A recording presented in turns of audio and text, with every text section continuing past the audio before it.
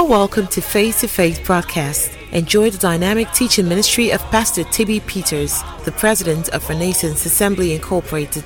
This message will take you from where you are to where you ought to be. Taking the message of faith around the world by the power of the Holy Spirit. Glory to God. Wow.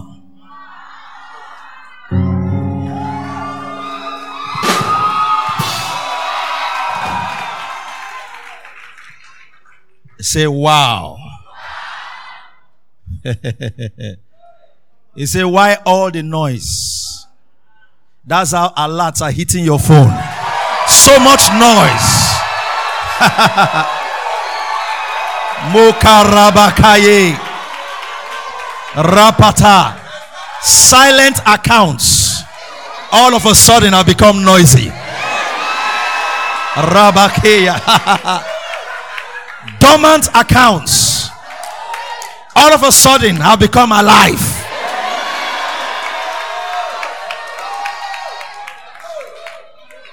Jesus died. Then he was buried. And there was silence. But on resurrection morning,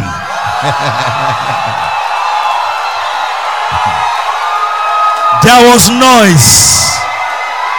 There was noise. Are you with me? I declare that accounts have resurrected. Yesterday, I was instructed of the Holy Ghost to announce that the recession is over. No, not just in your pocket. In Nigeria, the recession is over. The government will soon find out and join me in the announcement. But I declare to you by the Spirit of God that the recession is over.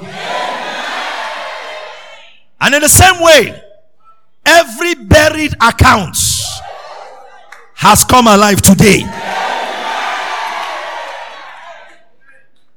The silent days and the silent months and the silent weeks are over. The weeks where nothing was going on, you were just waiting. You know, as Jesus was buried, all they had to do was wait. But now I want to announce that resurrection has happened. No more waiting. Life has returned. Glory to Jesus. Hallelujah. Say, I receive.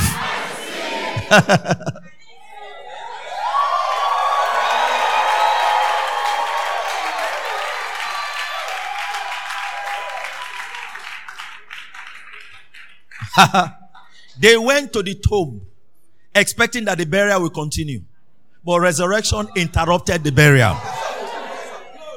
The burial phase came to an end by resurrection. I want to announce to you that the burial phase of your finances has come to an end. There are ministries here, ministries represented here, churches and pastors represented. There has been silence for a long time. Things have been silent, quiet. Hey, hey, hey, hey, hey, hey, hey, hey, hey, hey, hey. I announce to you that today, as you stepped into this place, your ministry resurrected. Resurrection has happened in the name of Jesus. Glory to God. Glory to God. The silent phase is over. You will never say again, nothing is happening. You know what you are saying now? Everything is happening. Everything is happening. Everything is happening. Everything is happening. Everything is happening. Say it with me. Everything is happening. Say everything is happening. Everything is happening. Everything is happening. At the same time. From nothing is happening to everything is happening. Glory to God. Labakaya. Speak in tongues for a moment. Rakata, Jetebro, Ragadondo, Bregadiske, Rapatoso, Rapatondo, Recatea, Melebon, Bregaduske, Pretoso, Bregadia, Rakata, Lagade, Lebon, Lemon, Bregadia, and Delebon, Bregadia, Leleske, Renda Blon, Bregaduska, Preduske, Recate, Leba, Ruska, Prate, Rakaton, Boloso, Renda Blon, Bregados, Bregadia.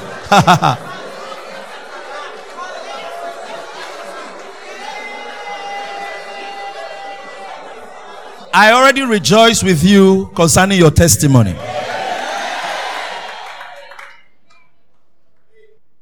I rejoice with you. Sit down for a moment. I heard a testimony this morning, and I'm still trying to put myself together to understand the depth of it. I've not had the opportunity to even do that. About the brother that was trying to get a job with a media house. And he applied to 4 stations. All right? I don't know how. He's been doing it for over some years now. It's like 6 years. Since 2011, he has been attempting them. And all of them said no, no, no.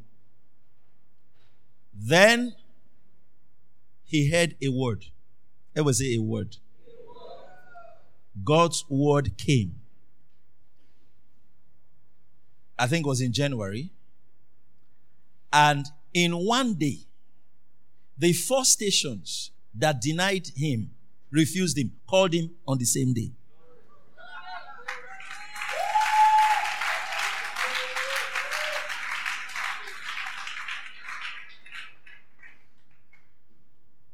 Secondly, the station he finally joined, accepted, there were 52 people that applied. 52. And they took only 2 people.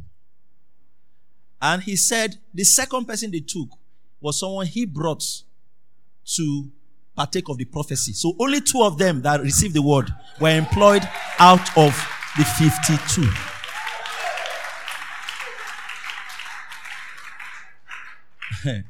The prophetic word will exempt you. It will distinguish you. Are you getting the picture here? So if they refused everybody, say not you. Amen. Not you. Let me just jump ahead of myself to explain and announce to you that the month of June is your month of establishment. Consolidation, solidification, setting up.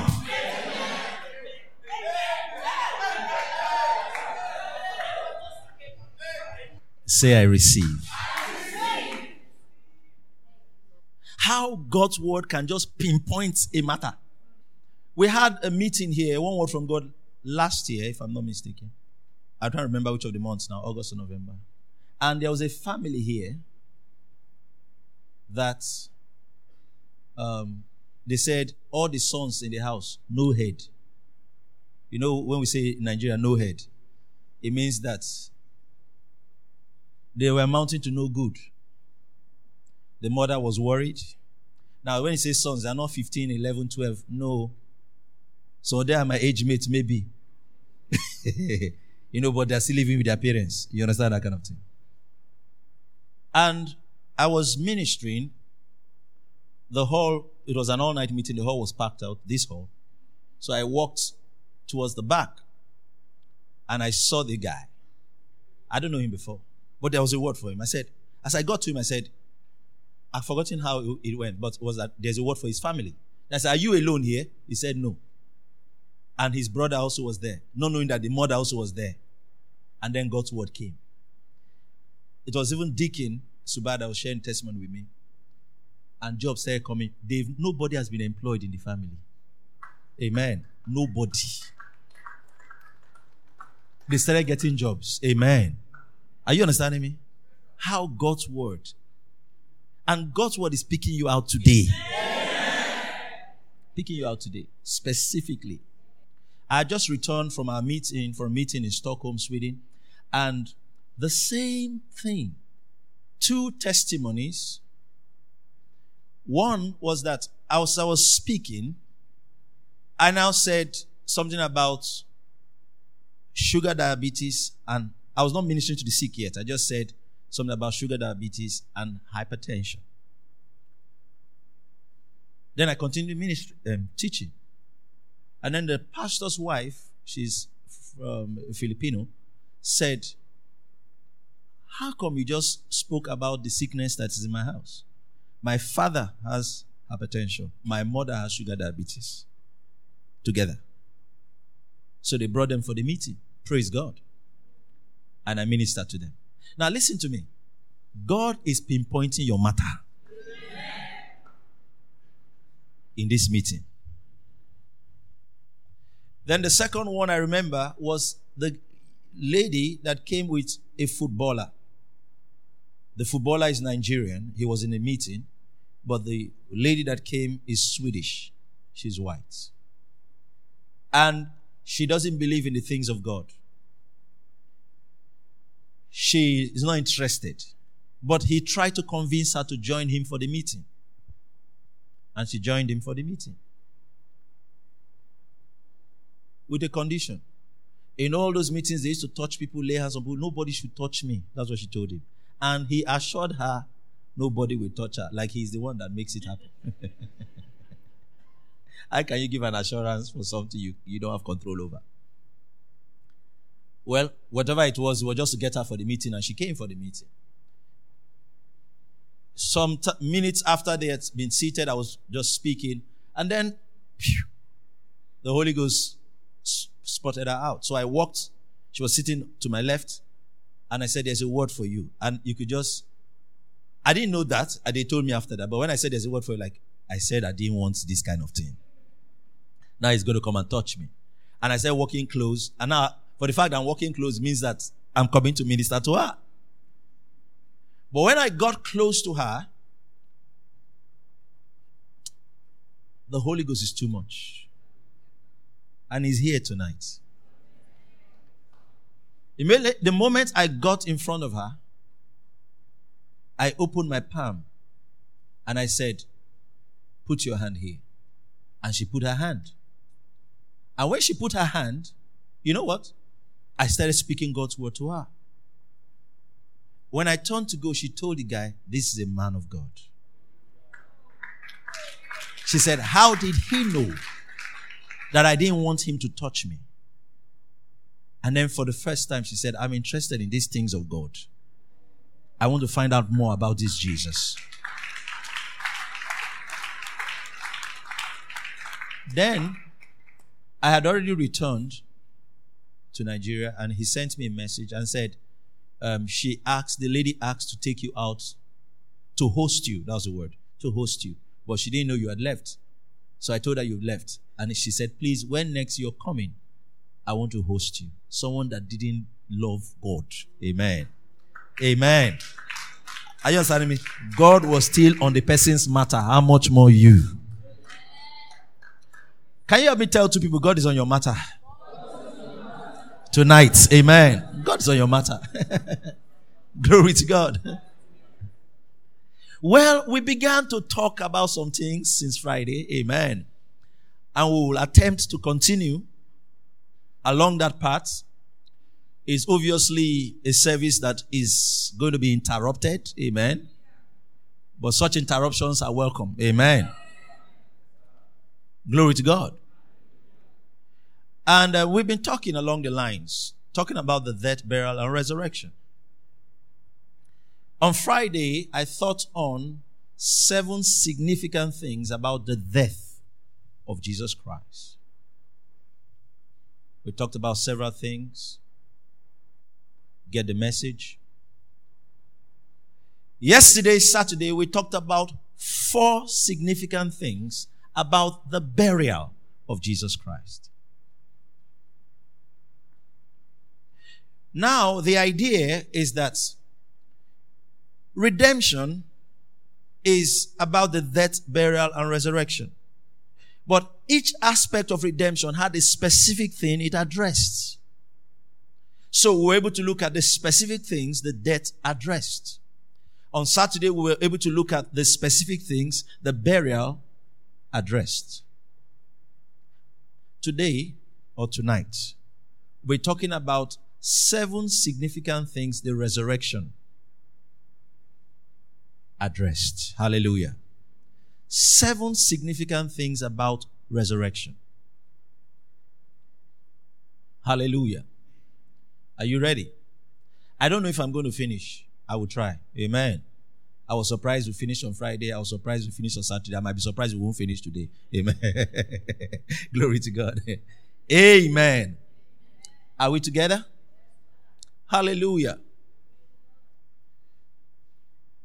We bless your name, O God. We give you glory and praise. You know, I just sense strongly that there is a strong release of the Spirit concerning our finances. Strong.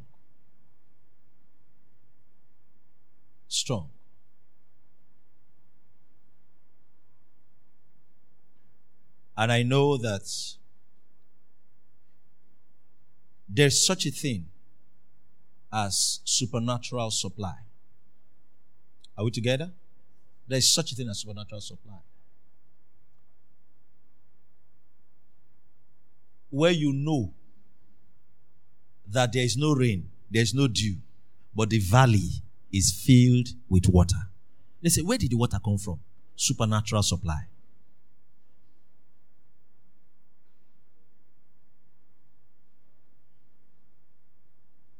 So it is even when they cancelled the contract that money started flowing.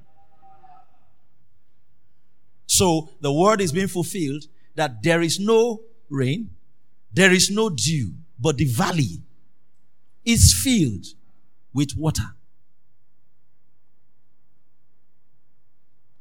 The sure source, so to speak, or channel, has been disconnected. But when you look in your reservoir, it's not empty. And it is refusing to be empty. Have you seen where people are? That happened to us some time ago. I was a student at that time. It was on my birthday, actually. And a friend of mine came for us to go out. And we're calculating how much transport we had. I was still living with my parents at that time. Was calculating how much money we had. We checked ourselves and said, okay, this is the amount of money we have. And then we had the money amount in our hands. Then we just broke bread and went out together. When we came back, we still had the money that we started the journey with and more. Are you understanding me? Because we got to the road, somebody saw us, picked us. We got somewhere, someone said, we got here, someone gave us money. Just like that. Supernatural supply.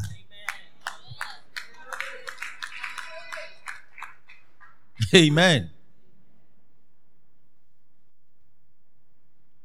So the money we started with was still intact. Then we had extra. There's a joke, a humorous experience that happened. It was on my birthday. I can't remember which year now. Either I was 21 or 19. I can't remember now. And my dad, that morning, I went to his room and said, today is my birthday. He has wine all over his room. So I said, just give me one. Let me toast with my friends. I said, my friend, go and sit down. He refused to give me the wine. So I complained to my mom that, look, he's not even drinking the wine. If I was not in Christ, I would have stolen it and he would not even know. You understand that? Even if you take 5, he won't know. But now, because I asked, he doesn't want to fulfill scripture for me to receive.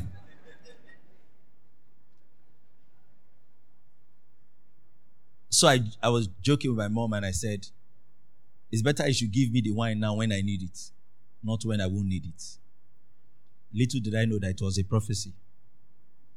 So that day we had gone out, gone everywhere, and people gave us wine. It's not like today where wine is rampant now. You understand that? Everybody, it's not like that. Then, if you have wine, you have wine. You understand that? Real wine. Amen. So, I'd gone around, and then people gave somebody, an aunt of mine that I'd not seen for a while, just decided that, today is his birthday. No, she doesn't do that every year. She just decided to bake a cake and send. And everybody was doing like that, wine. So I came back with bottles of wine. So I went to sow to my dad. Amen. Are you understanding me? What does that mean to you today? Amen. I said, what does that mean to you today? See, listen to me. Whatever you were deprived of, there will be an excess of it.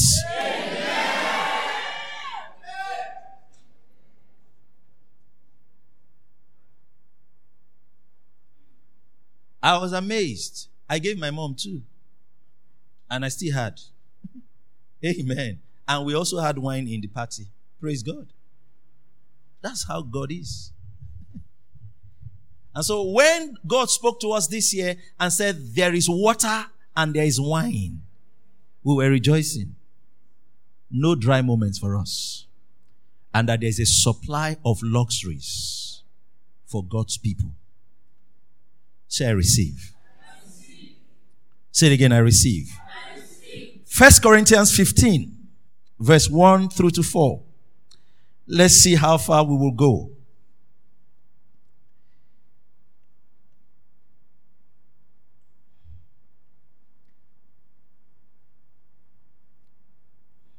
Glory to God.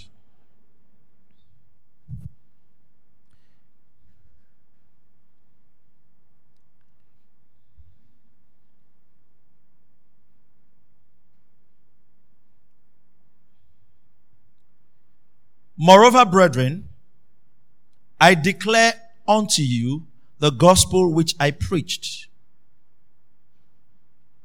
unto you, which also ye have received, and wherein you stand. Verse 2. By which also ye are saved, if you keep in memory what I preached unto you, unless ye have believed in vain. Thank God we've not believed in vain.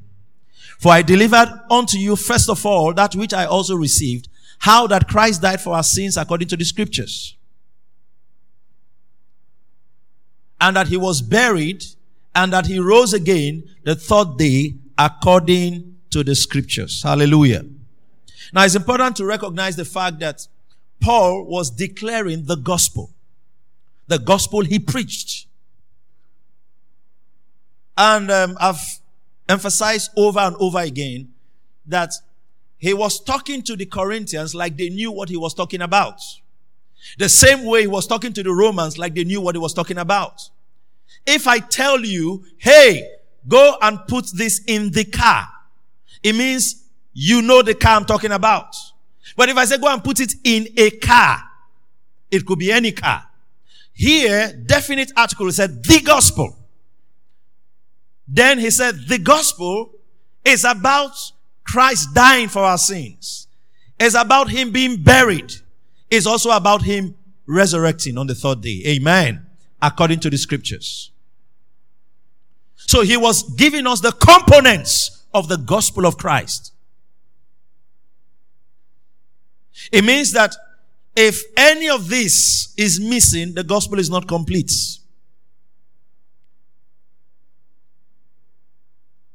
And today we're talking about the resurrection. What was it about the resurrection? How does the resurrection affect the believer? In what way does it affect us?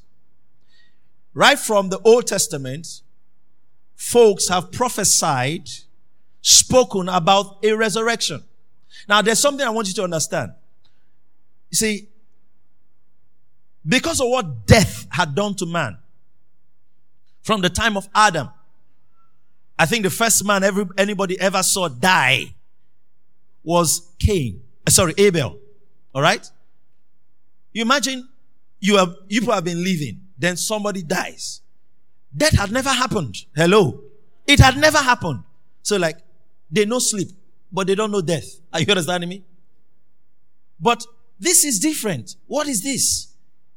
He's not waking up. Maybe he'll wake up tomorrow. I could imagine. Maybe he'll wake up tomorrow.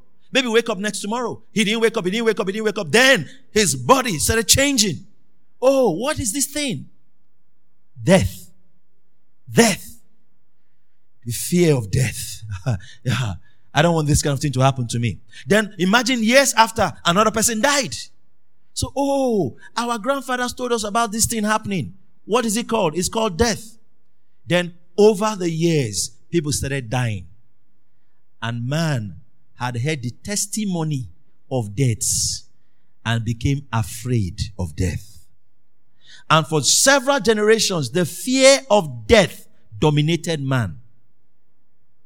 So when holy men of God began to have visions of death being defeated. Amen. Are we together?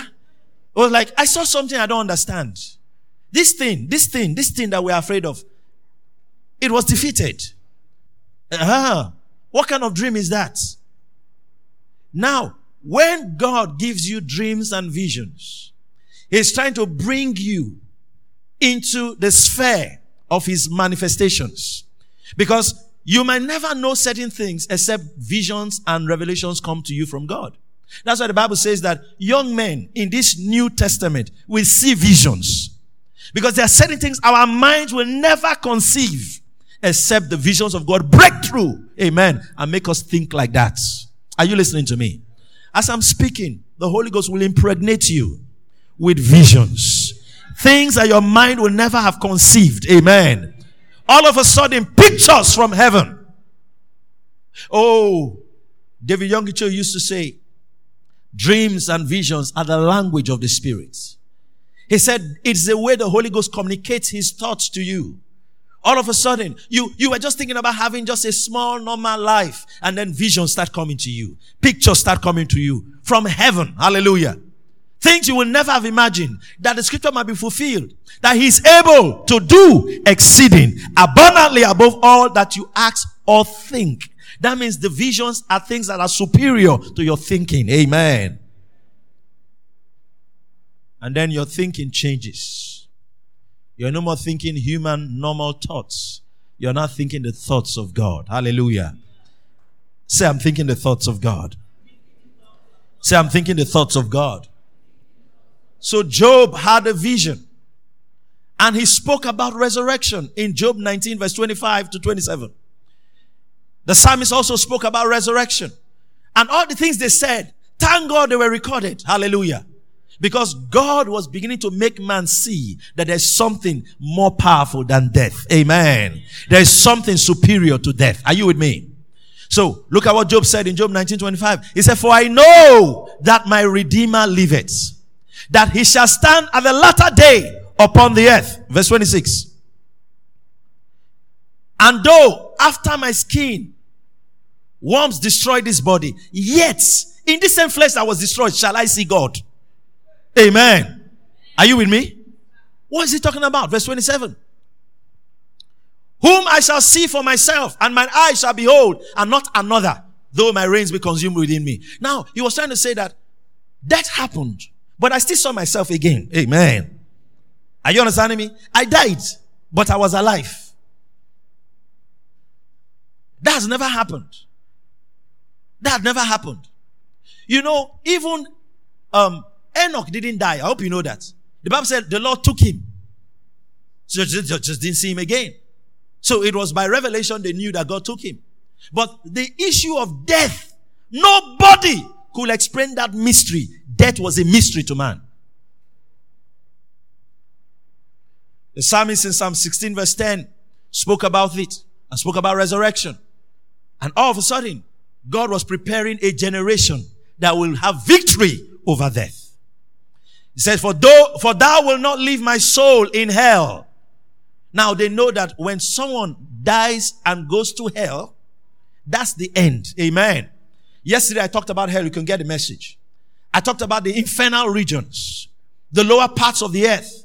And men, prophetic men, over the years had known that there's a place, a final place that the wicked go to. Amen. But now he saw a vision that his son, glory to God, David's son, this is a Psalm of David, went to hell. Hallelujah. And then he was not left in hell. Amen. He did not suffer corruption. He did not decay. He came out again. Amen. That is resurrection I saw. Amen. What is the meaning of that? So, right from the Old Testament, there have been prophecies of resurrection. But the time for resurrection was yet ahead. There are other scriptures, time will not permit me to share. You could write down Isaiah 26, 14 to 19. But let me read one. Daniel 12 verse 2. Talks about resurrection clearly. Daniel chapter 12 verse 2. It says there in Daniel 12, 2, and many of them that sleep in the dust of the earth. Daniel said, they shall awake. He was more audacious. Amen. He said, they shall awake. And some to everlasting life. And some to shame and everlasting contempt. This was very clear. Hallelujah. That there will be such a thing as resurrection. Lift your hand and say, I believe in that. Amen. Then we looked further and we saw that the truth is that in this message of the gospel, in our redemption story, that resurrection is the cornerstone of our faith. Amen. Are you listening to me? What makes us different from Hinduism and Buddhism and all the isms is resurrection. Amen. Are you listening to me? That's what makes us different. If not, all the founders or the people that came about with whatever religion they came about, they're all dead. Are you with me? But there's something different about our Jesus. Amen. And so I say again that the resurrection is the cornerstone of our faith. Amen. So it's important to understand what resurrection is and how it is significant to you that is born again and saved. Even when we confess the Lordship of Jesus Christ, our confession is founded on the belief that Christ was raised from the dead. Put up Romans 10 verse 9. You see, Romans 10 verse 9, making you understand the resurrection is the cornerstone of our faith. Romans 10 verse 9 says that if you shall confess with your mouth, yes, the Lordship of Jesus, but the core of what you believe is that God raised Jesus from the dead. That means the belief in resurrection, amen, is the foundation of our believing. Amen. Are we together? The belief in resurrection. Say, I believe in resurrection. That he rose again. Jesus is alive. You know, so when Jesus appeared to John, what did he say? He said, I am he that liveth and was dead. Revelations 1:18. I am he that liveth and was dead, and I am alive forevermore. Glory to God. Are we together? And there are several ways Jesus introduced himself. In John 11:25, when in the story of Lazarus, he said, I am the resurrection and the life. Amen. Are we together? What an introduction. I believe in the resurrection. I believe Jesus was raised again and he's alive today. Glory to God. So the first significance of resurrection, I will read from Romans chapter 4, verse 22 to 25 and show you the first significance of resurrection. It says there, and therefore it was imputed to him for righteousness. It was talking about Abraham, relating it to us. Now it was not for his sake alone that it was imputed to him. Verse 24. But for us also, to whom it shall be imputed. Now we can say it has been imputed. Hallelujah. If we believe on him, that what? That raised up Jesus our Lord from the dead. Verse 25 now hits the nail. It says, who was delivered for our offenses and was raised again for our justification. The first significance we're dealing with today is justification. Amen. Resurrection brought about justification. Hallelujah. Everybody say justification. Now, look at this scripture clearly. I'll just say a few things about it. I'd like to read it in NIV. NIV will give some clarity of what we're dealing with. NIV. In NIV, it says something there. It says, he was delivered over to death. That means that he was delivered over to death for our sins. That means that his death dealt with our sins. Sin had been paid for. But now, for us to be justified, resurrection is what dealt with our justification. Amen. So he says, but was raised to life for our justification. Now, let me explain what that affects. You see, in years past, when people were taught God's word, they were told that we are forgiven, but we are sinners. So they say, if you are born again, you are a forgiven sinner. You've heard that before. You are a forgiven sinner. That means, what it means is that you are forgiven, but you will sin again. Amen. It's in your nature to sin. But what resurrection did for us is not to leave us in a state where we are forgiven sinners. No. Now, it is not enough that someone damaged something. Hallelujah.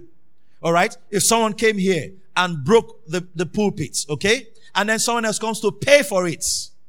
He has paid for the damage.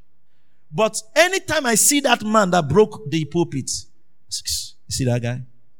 He's a pulpit breaker. Don't allow him near any pulpit. That means I've declared him wrong, even if what he had paid for, what his fault has been paid for. To me, he's still wrong. He's a bad person. Are you understanding me? Justification means that after your sins were paid for, God judicially, amen, declared you right and absorbed you of all guilt. And is not treating you like someone that someone even paid for. Amen. Are you listening to me? That if Jesus had just died, our sins were paid for. But for us to be justified, he had to resurrect. Amen. Are we together? That in the resurrection, there is justification. If Jesus died and never was raised again, our sins were paid for. But we were not justified. Amen. Are you listening to me? That's why it says he was raised to life. The reason for that was for our justification. That means that because he was raised to life, I have been justified. Now, putting it clearly, what does it mean to be justified? It means that you have been put right with God. There are two words that are cousins. Justification and righteousness. They are first cousins. Amen. Everybody say justification. Righteousness. Are you getting the picture? Now, if you read the context, it was righteousness he was dealing with. That is what he was saying was imputed. Now, he now said, this thing, he called it to give it a broader use a broader word. He used the word justification. He said he was raised again for us to be made right, declared right with God. Hallelujah. Say, I've been declared right. Say again, I've been declared right. Now, justification is the judicial act of God whereby he declares us righteous. Amen. So the first benefit of our resurrection is the gift of justification. Are we together? Justification itself is an objective work of our salvation. Praise God. Now, I want to just say something before I go further. If this is the last verse of Romans 4, so I'm going to read it and enter the first verse of Romans 5. So you understand that the Bible was not written, the letters of Paul were not written in chapters and verses. It had to be put that way for reference purposes. Are you with me? So look at the talk. And I said, can you put the two scriptures together from Romans 4:25 to Romans 5:1? So you just have it on the screen together. Let me just read it together so you get the picture. Hallelujah. Who was delivered for our offenses, he couldn't do that, and raised again for our justification. Verse 1. Therefore, amen. Did you see that? Being justified by faith, we have peace. Amen. We have what? Peace with God through our Lord Jesus Christ. That means that the justification now has given us peace with God. So God is not angry with you. God has no beef with you. Resurrection settled that matter. You have been justified. Say, I've been justified. You have to have confidence in the justification. So, the first significance of resurrection is justification. Can you say with me, justification? As we stand before God in his courtroom, the evidence is overwhelmingly against us. Yet, as he drops the gavel, he pronounces us righteous. Amen. That's justification. When I talk along justification, there's always a good one I say, I like so that you understand it. We use justification in our everyday language. You have an argument with somebody. Huh? All right? My wife dropped her shirt on the bed and I sat on it. And she's supposed to go out with it. I said, you're sitting on my this. I said, oh, you stood up. So why didn't you keep it this other place? You kept it here. Then she says, and you are justifying yourself.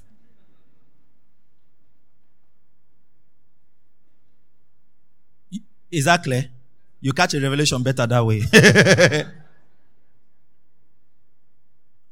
I said, why didn't you keep it there? Why did you keep it here?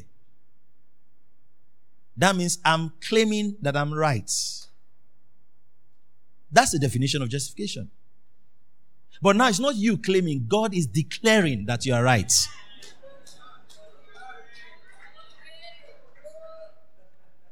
I say you are right. Are you born again? You are not left to. You are right. Say, I'm right.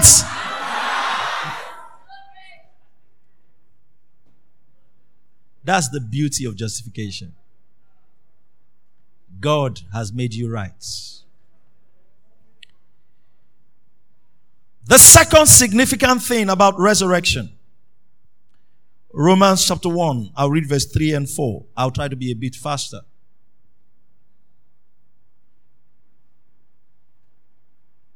Resurrection, first of all, is justification, or brought about justification. The second thing is resurrection is a declaration. Amen. Let's read the scripture. Concerning his son, Jesus Christ our Lord, which was made of the seed of David according to the flesh, and declared. Everybody say declared. What was he declared to be? The Son of God with power, according to the Spirit of holiness, by the resurrection from the dead. How was he declared to be the Son of God with power? By the resurrection from the dead. That means that the resurrection is a declaration of his deity. Amen. Are we together? Now, it was easy for people to accept the humanity of Jesus. Are we together? It was easy. And when people read scripture and they read the man Christ Jesus, they are relaxed. But Jesus himself kept hinting that he is God. Hallelujah. When he made some audacious statements, he said, hey, I think it was in John 5:46. He said, Moses wrote about me. If you had believed in the writings of Moses, you would have believed in me. They've read Moses. The only higher authority Moses talked about was God. Amen. So what is he saying? Is he saying he's God? Amen. Then he went further in chapter 8, verse 56. He said, Abraham rejoiced to see my day. He saw my day and was glad. Say, what is he talking about? The only thing we know Abraham did, amen, was about Jesus, the Messiah. Is he saying he's God? Amen. If you look through audacious statements, I am the light of the world. Amen. Why would Jesus say that? See, the Hebrew text is quite different from the English translations. I don't know if I should go here. In Psalm 72 verse 17, the scripture was talking about something. It said, he was there. There's a way King James translates it, different from the original Hebrew text. Put up that scripture. It says, his name shall endure forever. His name shall be continued as long as the sun. Now, it was like, his name will continue as long as the sun. That's not what it was saying. The original Hebrew text was saying that his name was there before the sun. Amen. That means he existed before the sunlight came.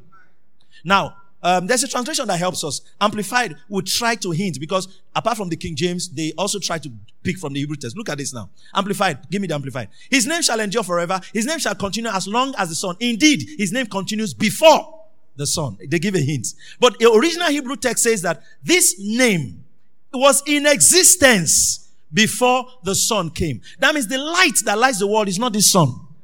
That's why Jesus said to them, when he said, I am the light of the world, the Hebrews, the Jewish people understood what he was saying. And they were offended. Jesus also said, I am the resurrection. That resurrection you've been hearing about, I am the resurrection and the life. John 11:25. I am the resurrection and the life. What is he talking about? Now, I said it was easy for them to accept the humanity of Jesus. Because they looked at him and said, look at his brother, James. Look at his brother. We know his brothers. Jude. We know his brothers. Are you understanding me? He was born of this woman. We know. How can he claim? So, religious minds can accept when you call him Son of Man. But Son of Man is one of his titles. He's also Son of God. Amen. Are we together? Now, how Jesus declared that he was deity. The miracles that happened, people still call Jesus a man. How do we know? When Jesus asked his disciples, whom do men say that I am? What did they say? Some say you are Elijah. They were still comparing with, that miracle you did, Elijah has done it before. That other one, Jeremiah has done it before. Amen. So they were still classifying him as one of the prophets. Until Peter made a statement. He said, thou art the Christ. That statement was that he had agreed that he was in the presence of deity. He said, thou art the Christ, the Son of the living God.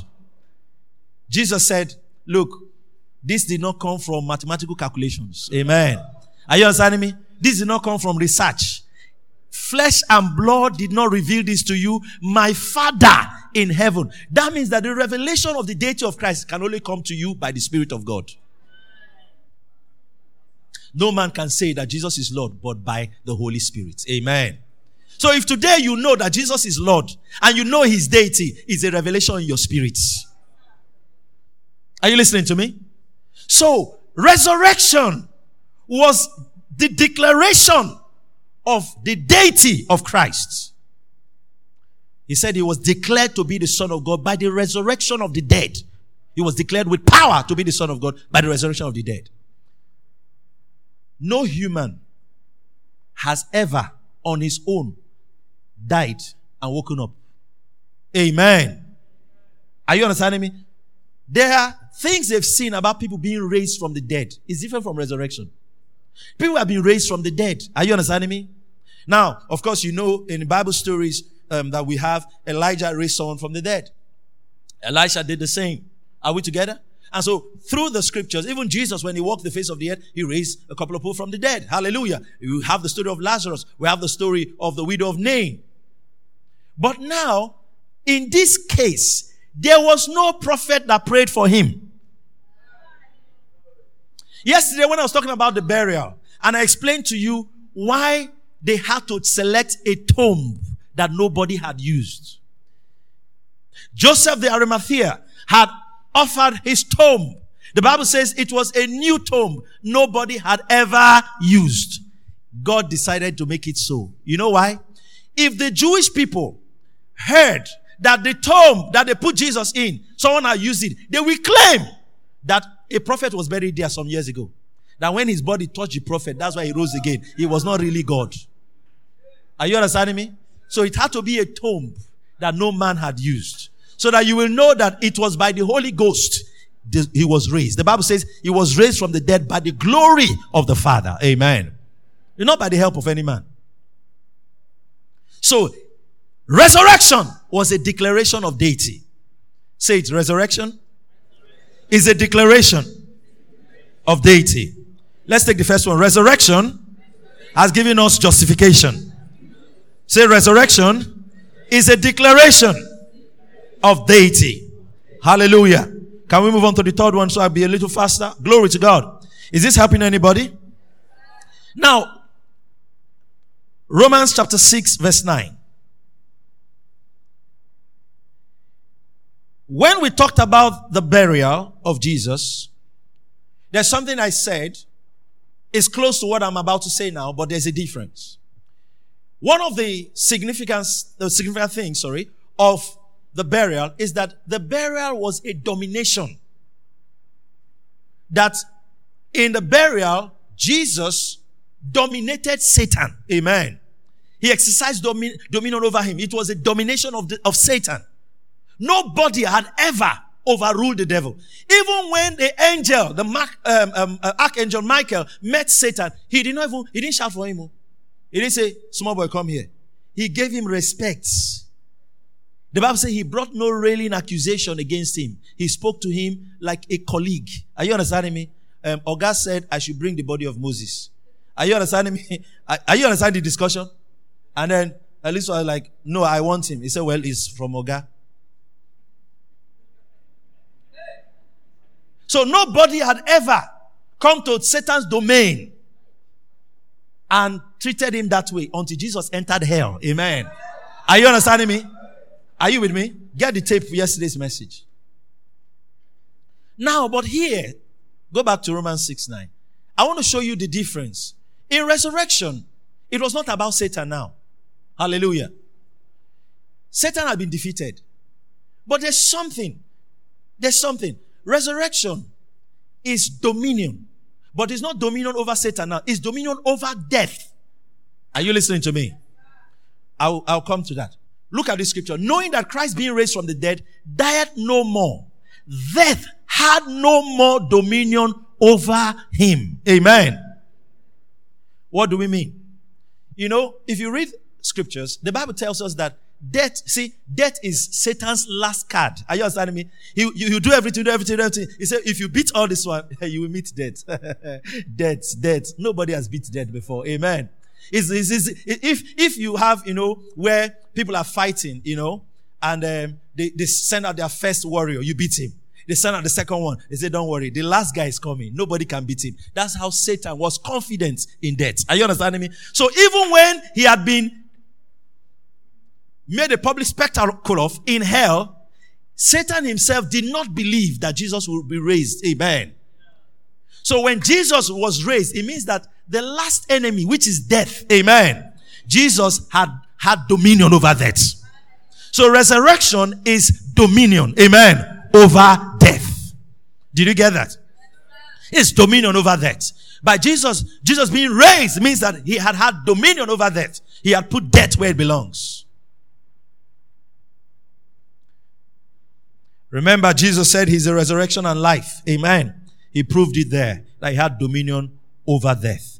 And the Bible says death had no more dominion over him.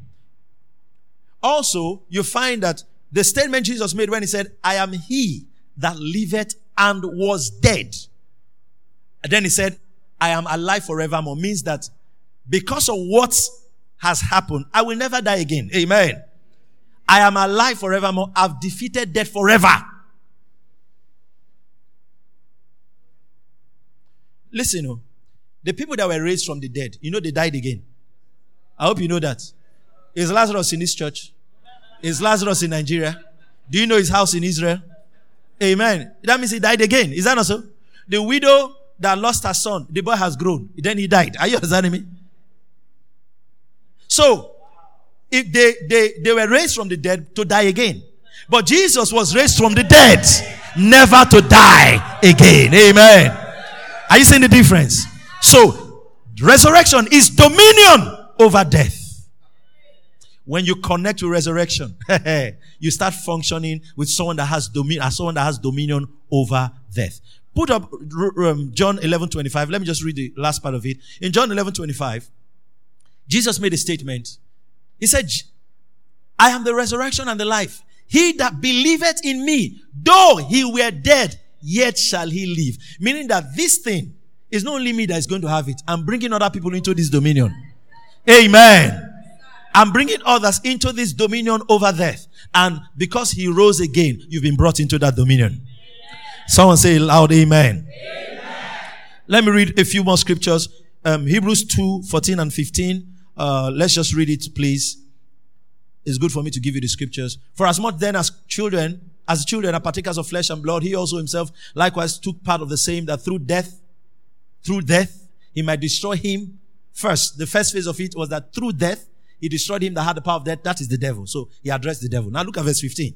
In verse 15, he now says, and deliver them. So the second part of it is to deliver you, who through the fear of death were all through your lifetime subject to bondage. That means because of what Jesus did, the fear of death has been broken. Amen.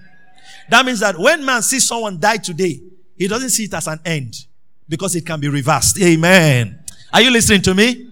It can be reversed. That's number 3, dominion. So we started by resurrection. Justification is the first significant thing. The second one is what?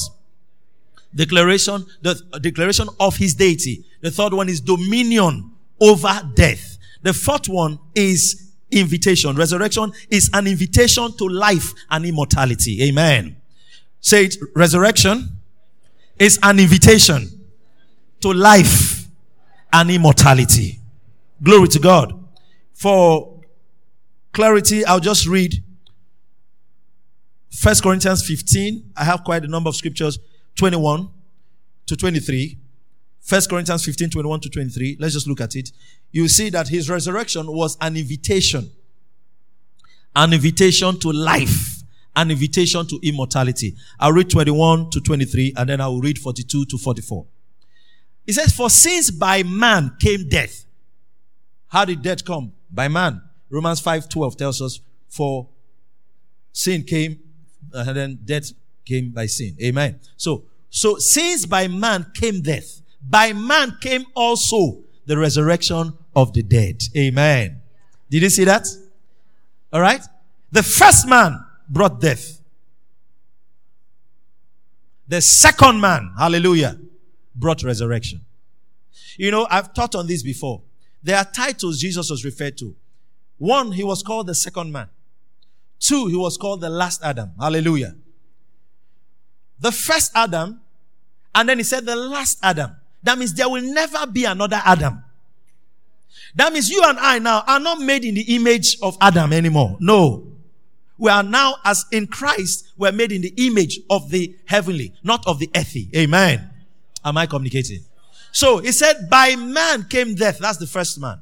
The second man, hallelujah, brought resurrection of the dead. Read down to 23, 22. It now says, for as in Adam all die, even so in Christ shall all men all be made alive.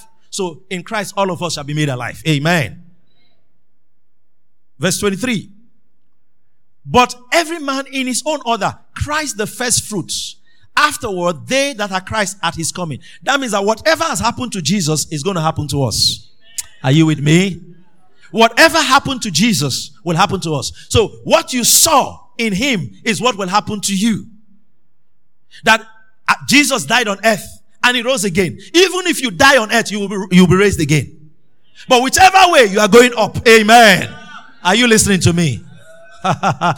Christ is the first fruit. Amen. We are the harvest. Amen. Are we together? We are the harvest. 42 to 44. Is this helping anybody? It says there, so also is the resurrection of the dead. It is sown in corruption.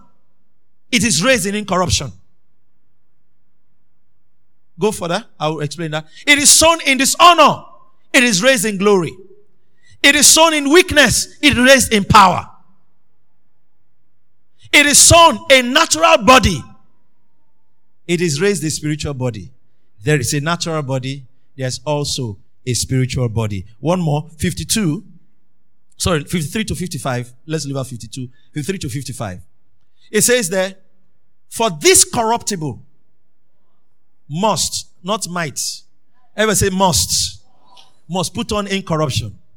And this mortal must put on immortality. Now what I'm explaining to you is that the resurrection of Christ was an invitation for you to come into immortality. Amen. Are we together? So he said this mortal must put on immortality. Verse 54. For when this corruptible shall have put on corruption, and this mortal shall have put on immortality, then shall be brought to pass the saying that is written, death is swallowed up in victory. Verse 55. O death, where is thy sting? O grave, where is thy victory? Amen. When Jesus rose again, it was an invitation for us to partake of immortality. We didn't just partake. There are two things. That we partook of eternal life. We also partook of immortality. He has brought life and immortality to light through the gospel. Amen. That's what the scripture says.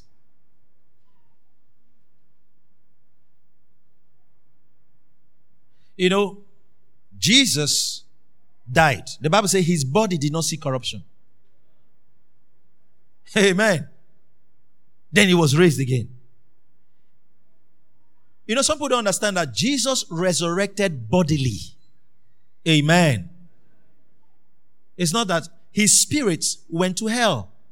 But when he broke out of hell, his spirit entered his body again. Amen. And the body rose up physically.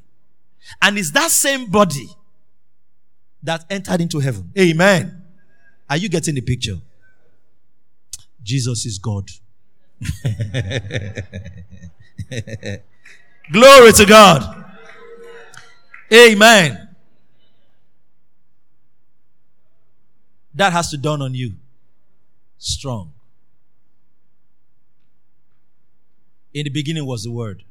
And the Word was with God. And the Word was God. What else do you want? Amen. What else do you want?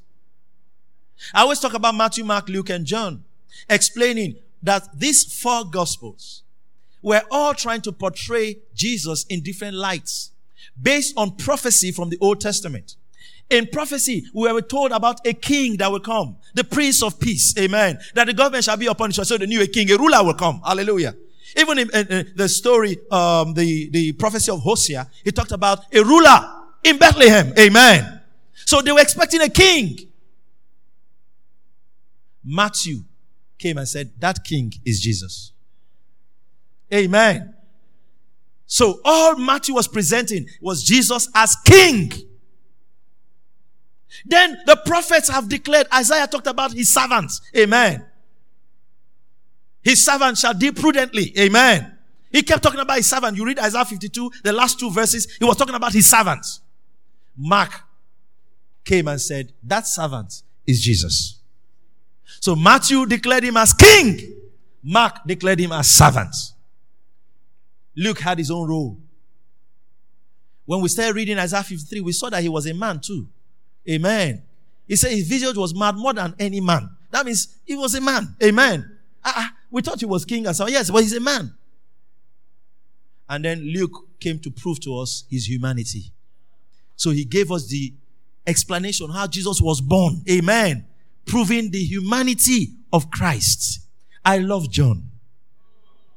I love John. Amen. You see, in the writings of David, he always really said, the Lord said unto my Lord. Amen. He was referring to him as God. Hallelujah. John said, that God, that Emmanuel you are talking about, amen, is this Jesus. He is God with us.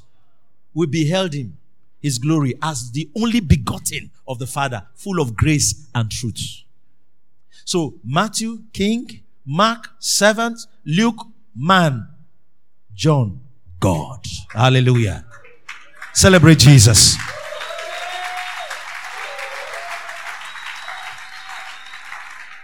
Number 5, significant thing about the resurrection.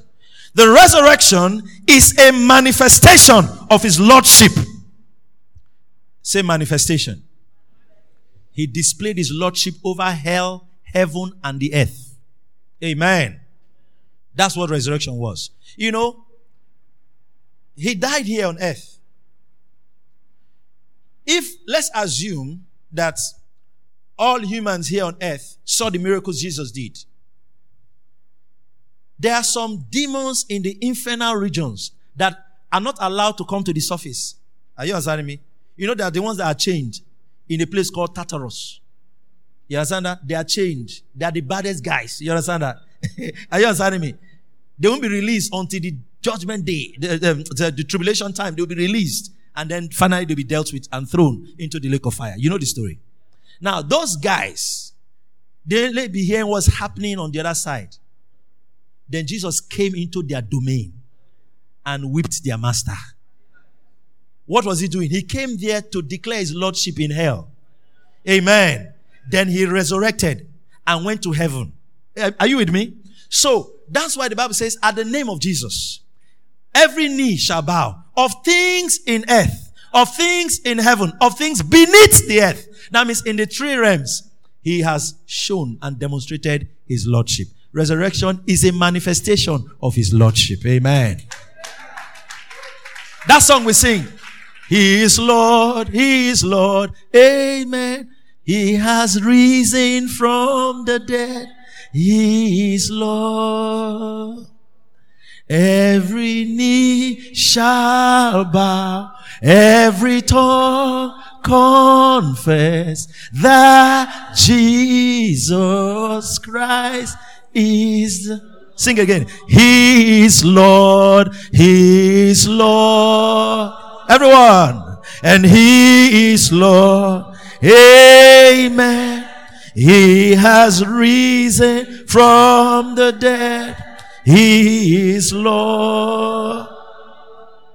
Every shall bow, every tongue confess that Jesus Christ. That's resurrection. Manifestation of his lordship. Amen. In Ephesians 1 verse 20, it says, which he wrought in Christ. Ephesians 1, 20-23. Which he wrought in Christ when he raised him from the dead. Put it up.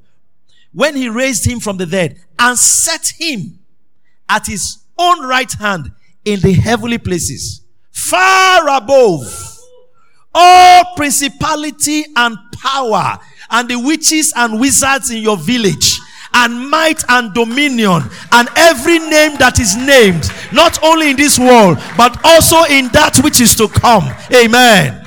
Are you seeing the lordship of Jesus? And had put all things under his feet, and given him to be head over all things to the church. Amen. Last one. Which is his body, the fullness of him that filleth all in all. Amen. He is Lord. The resurrection is a manifestation of his lordship. He is Lord on earth. I said he is Lord on earth. The earth is the Lord's and the fullness thereof. So he is Lord on earth. He is Lord over Central Bank. He is Lord over your finances. He is Lord over property. Are you understanding me? He is Lord on earth. He is Lord in hell. Are you understanding me? He has the keys of hell and death. He took it. Amen. He made a public spectacle over the devil and took the keys of hell and death in his own domain. And then when he came, he now said, it's time to go and sit on my throne. Then he took off. Hallelujah. They saw Jesus suspended in the air and going and going and going. The Bible says until they saw him no more.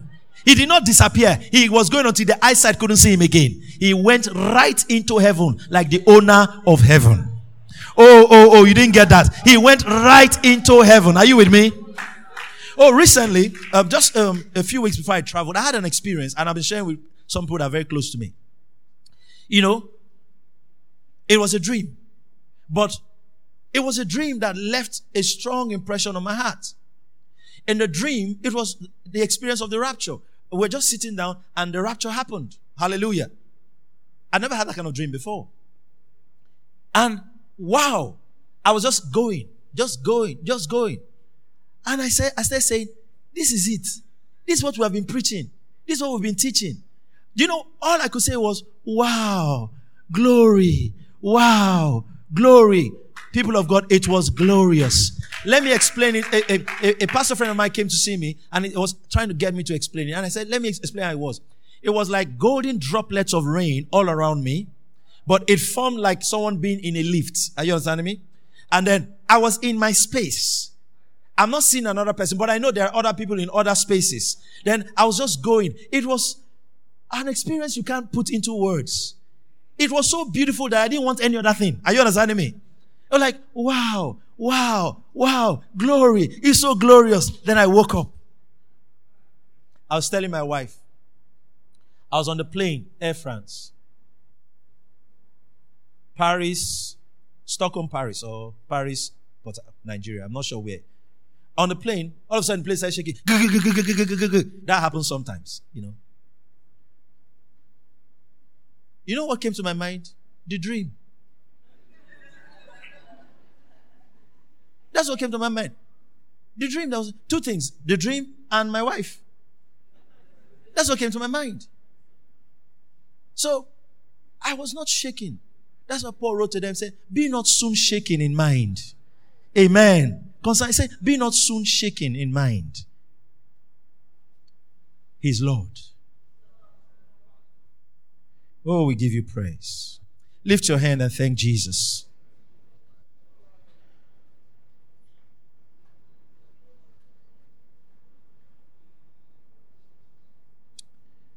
Where are we? Number 5.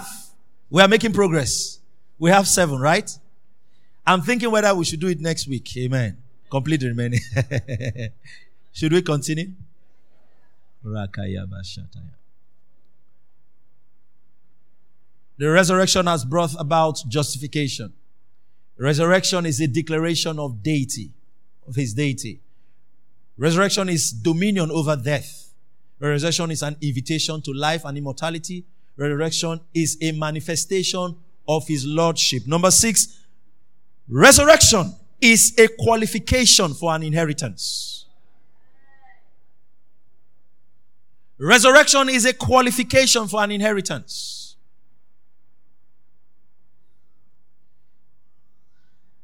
I'll read one verse of scripture. 1 Peter 1, 3-4. 2 verses rather. 1 Peter 1, one portion of scripture, 2 verses. 1 Peter 1, 3-4. Blessed be the God and Father of our Lord Jesus Christ, which according to his abundant mercy hath begotten us again unto a lively hope by the resurrection of Jesus Christ from the dead. Verse 4. To what? To an inheritance. Amen.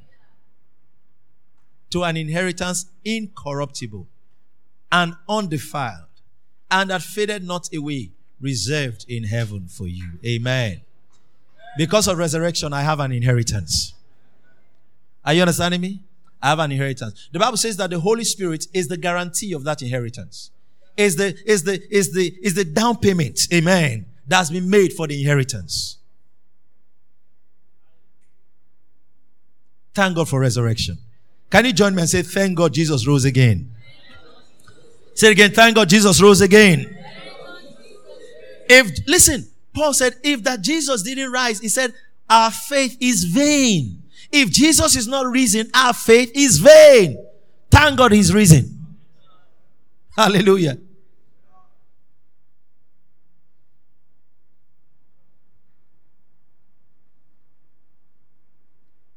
And he showed himself alive by many infallible proofs. Glory to God.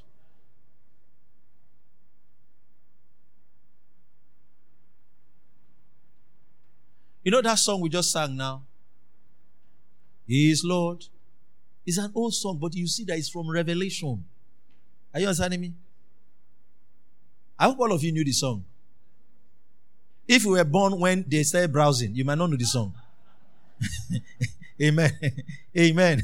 You know, some of you were born when there was already internet when you were born. There was already internet when you were born. Amen.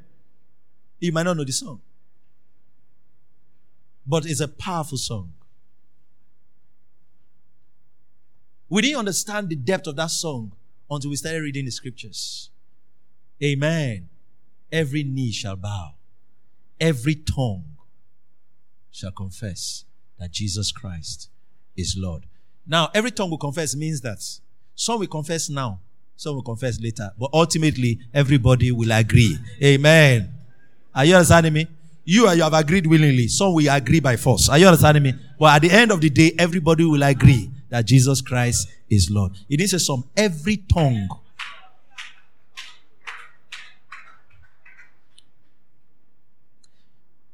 Number 7.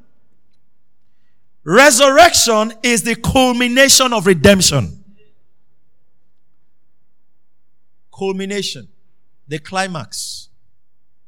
The completion.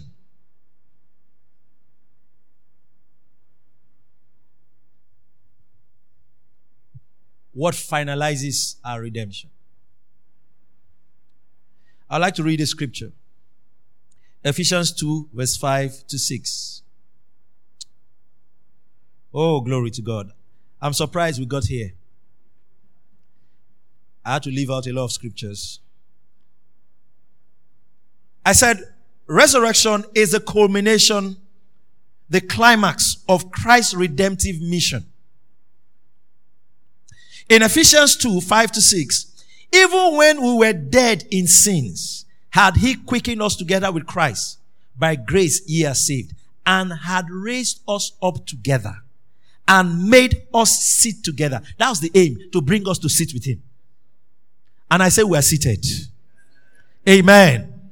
And raised us up together and made us what? Sit together in heavenly places in Christ Jesus. Job is finished. Amen. I was asking someone, he said, see, the greatest thing as a born again child of God is to make heaven. We have already made it.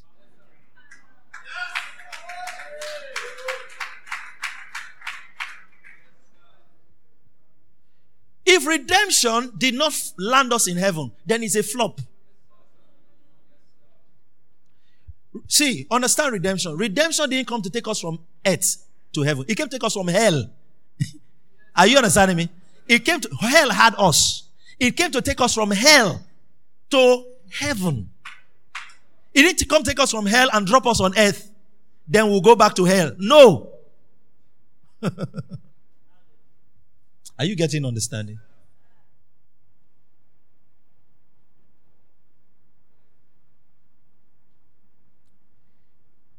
This resurrection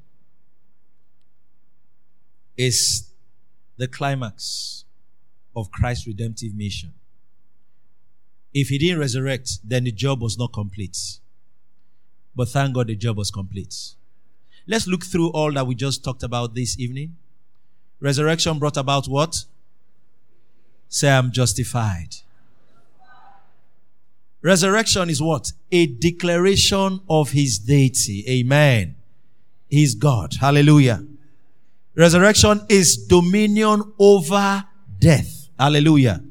Number 4 is an invitation to life and immortality. Number 5, resurrection is a manifestation of his lordship. Amen. Number 6. Number 7. Not a, the culmination of redemption. Hallelujah.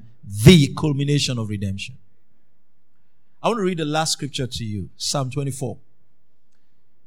Resurrection. Jesus, the Bible says, he that ascended, first of all, descended. That means he went to the lower parts of the earth. Whipped the devil. Amen. Are you with me? Then he came to earth. Then he ascended.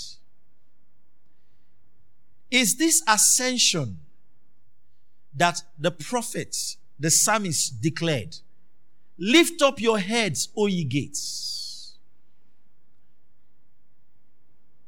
When we first read, lift up your heads, O ye gates, some people thought it was to come out from hell. No, this was not hell. This was to enter into heaven.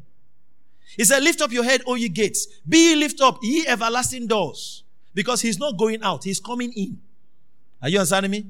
It says, and the King of glory, it didn't say shall go out, shall come in.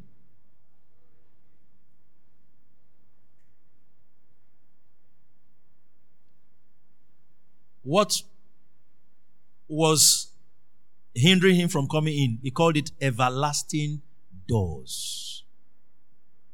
Verse 8. Who is the King of glory? The Lord strong and mighty. The Lord mighty. He had just fought a battle. Mighty in battle. Amen. Verse 9. Lift up your heads, all ye gates. Even lift them up, ye everlasting doors. And the King of glory shall come in. Verse 10. Who is the King of glory? The Lord of hosts. He is the King of glory. Pause and think about this. Selah. Because the King of glory has gone in, we that are also kings of glory are going in. Are you understanding me? Remember, he came to make us kings and priests. And we're not kings of shame. Amen. As he is, amen, so are we. So, he has gone in so that we also can come in. Are you listening to me? I said he has gone in so that you and I also can come in. Are we together? Listen to me. The everlasting doors are the portals of the Spirit. It means that they will open up to the King of glory. And that's why the Bible referred to Jesus as the one that has the key of David. That when he goes to a door, if he shuts a door, no man can open it. If he opens a door, no man can shut it. Today, portals are opening to you. I said portals are opening to you.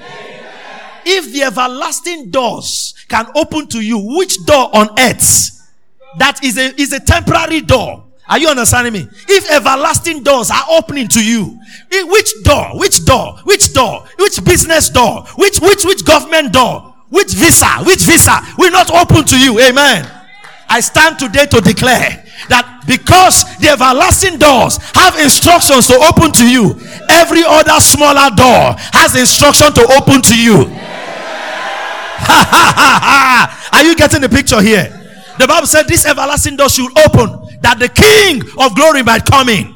And today that command is spoken over any door that is standing in front of you. Those doors standing in front of you, they are not everlasting doors. They are not everlasting doors. They are temporary doors. They are human doors. And they are opening. They are opening. That kings might come in. That kings might come in. Today in this service, visas are coming. Nations that have been closed. There are some of you that have been trying to enter nations. You've been applying. You've been trying. You've been struggling. The doors were closed. Those everlasting doors are open for you. That means every other door is subject to the everlasting doors. Because listen to me. There are men on this earth that have access to all the doors, but the everlasting door doesn't open to them because they don't know Jesus as Lord and Savior. Are you getting me? But you already have authorization, authentication to go through everlasting doors. Therefore, no smaller door is meant to be shut to you. And therefore, Lord, I speak over everyone today that has been in faith for a visa, but has been in faith for a particular nation. I declare to you, those doors are open. And I stand and I speak over those doors. Be ye lift up, O ye gates. Ye doors of that nation. You doors of that continent.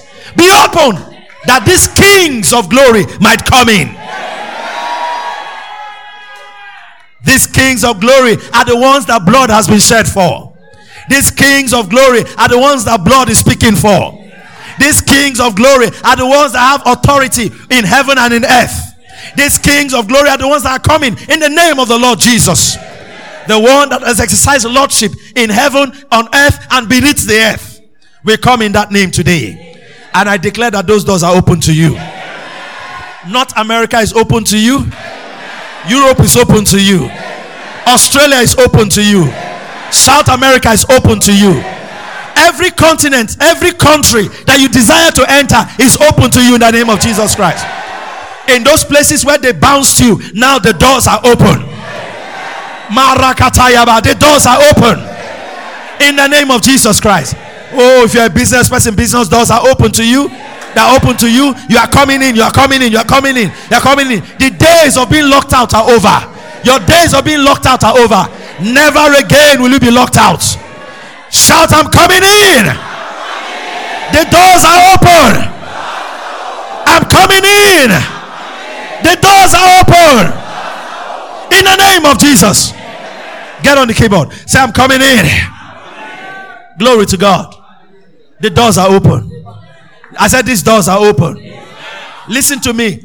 As you leave this meeting, there is no door that has any authority to lock you out. Even if you don't need the door, it should open for you. Are you understanding me? So you just enter to prove that it didn't attempt to lock you out. I didn't need you anyway. I just wanted to prove that you are open to me. Amen. Are you listening to me? Leba shataye. I said the doors are open. Lift up your heads, O ye gates. Even lift them up, ye doors. And the kings of glory, they are coming in. You are ready, right? You are entering places. You are entering places. Some of those places nobody has entered before. You will be the first to enter. Some of those places people were entering before, they'll stop you from entering. You will be the first to enter again.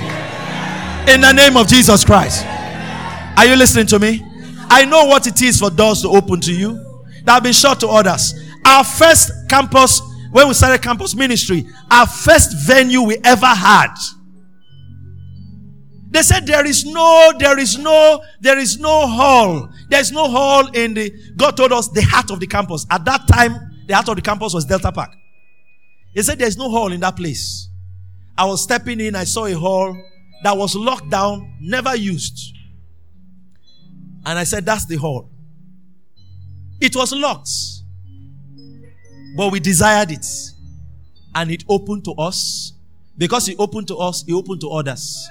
I want to announce to you that something that was shut to everybody is opening to you. And because it has opened to you, others will now have access. For some of you, the miracle that you have entered into by this meeting has made you a forerunner. Karabashataya. I said it has made you a forerunner.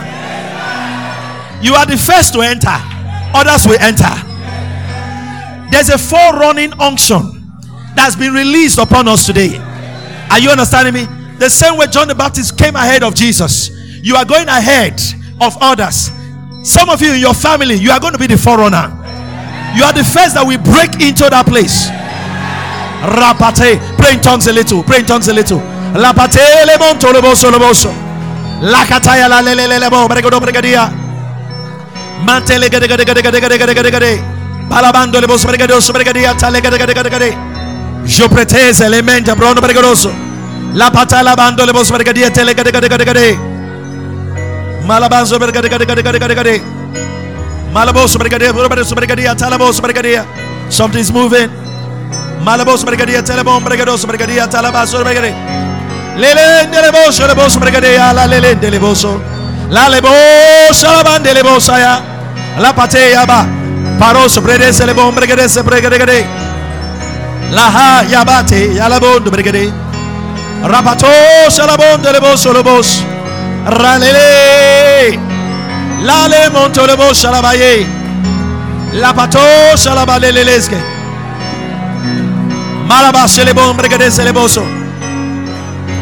Receive, receive, receive, receive, receive.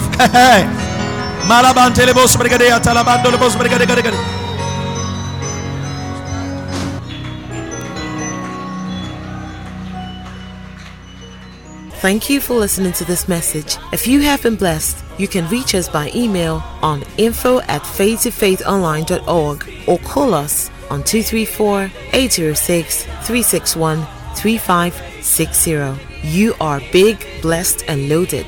Taking them back.